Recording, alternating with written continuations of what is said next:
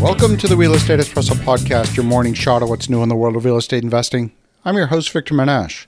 On today's show, we're taking a look at why housing demand in the market has defied demographic predictions. In the wake of the great financial crisis, many demographers were predicting that the large detached homes belonging to the parents would become dinosaurs in the market.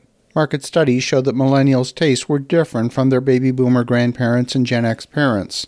As boomers exited from the large detached homes and downsized, these relative mansions are not affordable, and the intrinsic design of the homes doesn't match today's lifestyle. The main living space is carved up into small rooms that are rarely used. In a modern house, the open concept kitchen and family room form the hub of the home.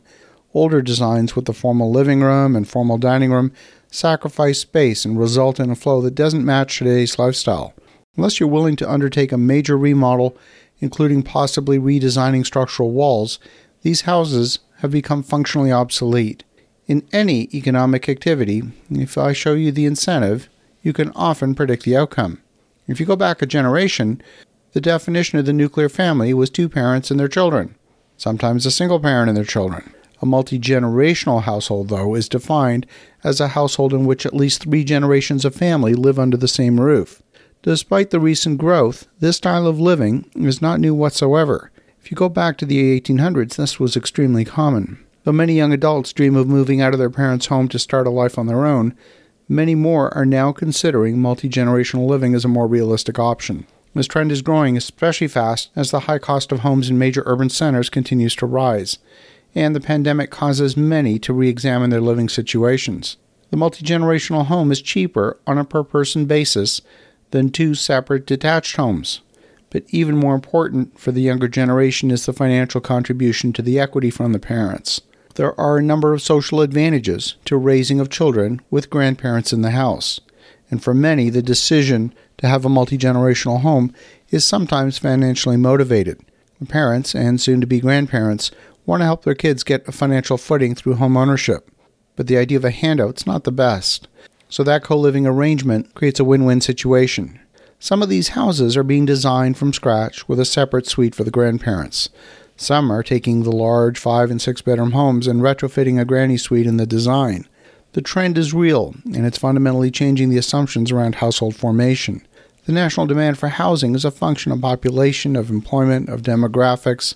In each decade, the current generation of working adults will require a certain amount of housing, but it's not just any housing. Students in their late teens and early 20s have vastly different needs than when they're in their 30s, and different again from when they're in their 50s, and so on.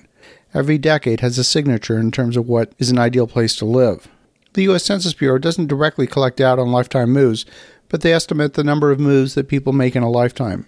They've conducted a number of studies. The last major study was done in 2007, and it estimated that a person in the United States can be expected to move, on average, 11.7 times in their lifetime, based on the current age structure and the average rates, and allowing for no more than 1 move in a single year.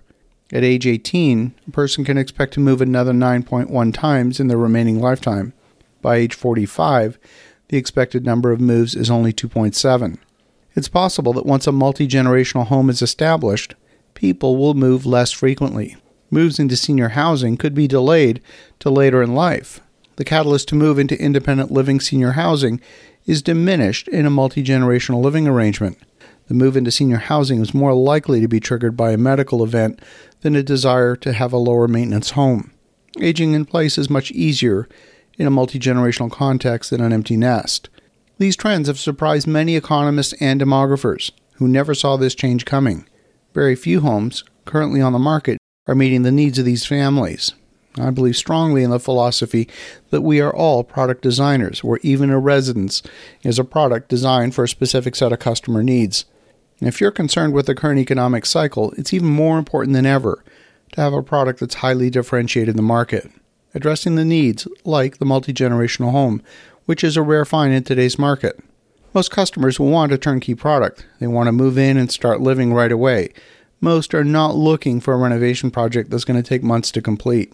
And if they're amalgamating their house with the older generation, moving up from something smaller, turnkey is almost a requirement. As you think about that, have an awesome rest of your day. Go make some great things happen. We'll talk to you again tomorrow.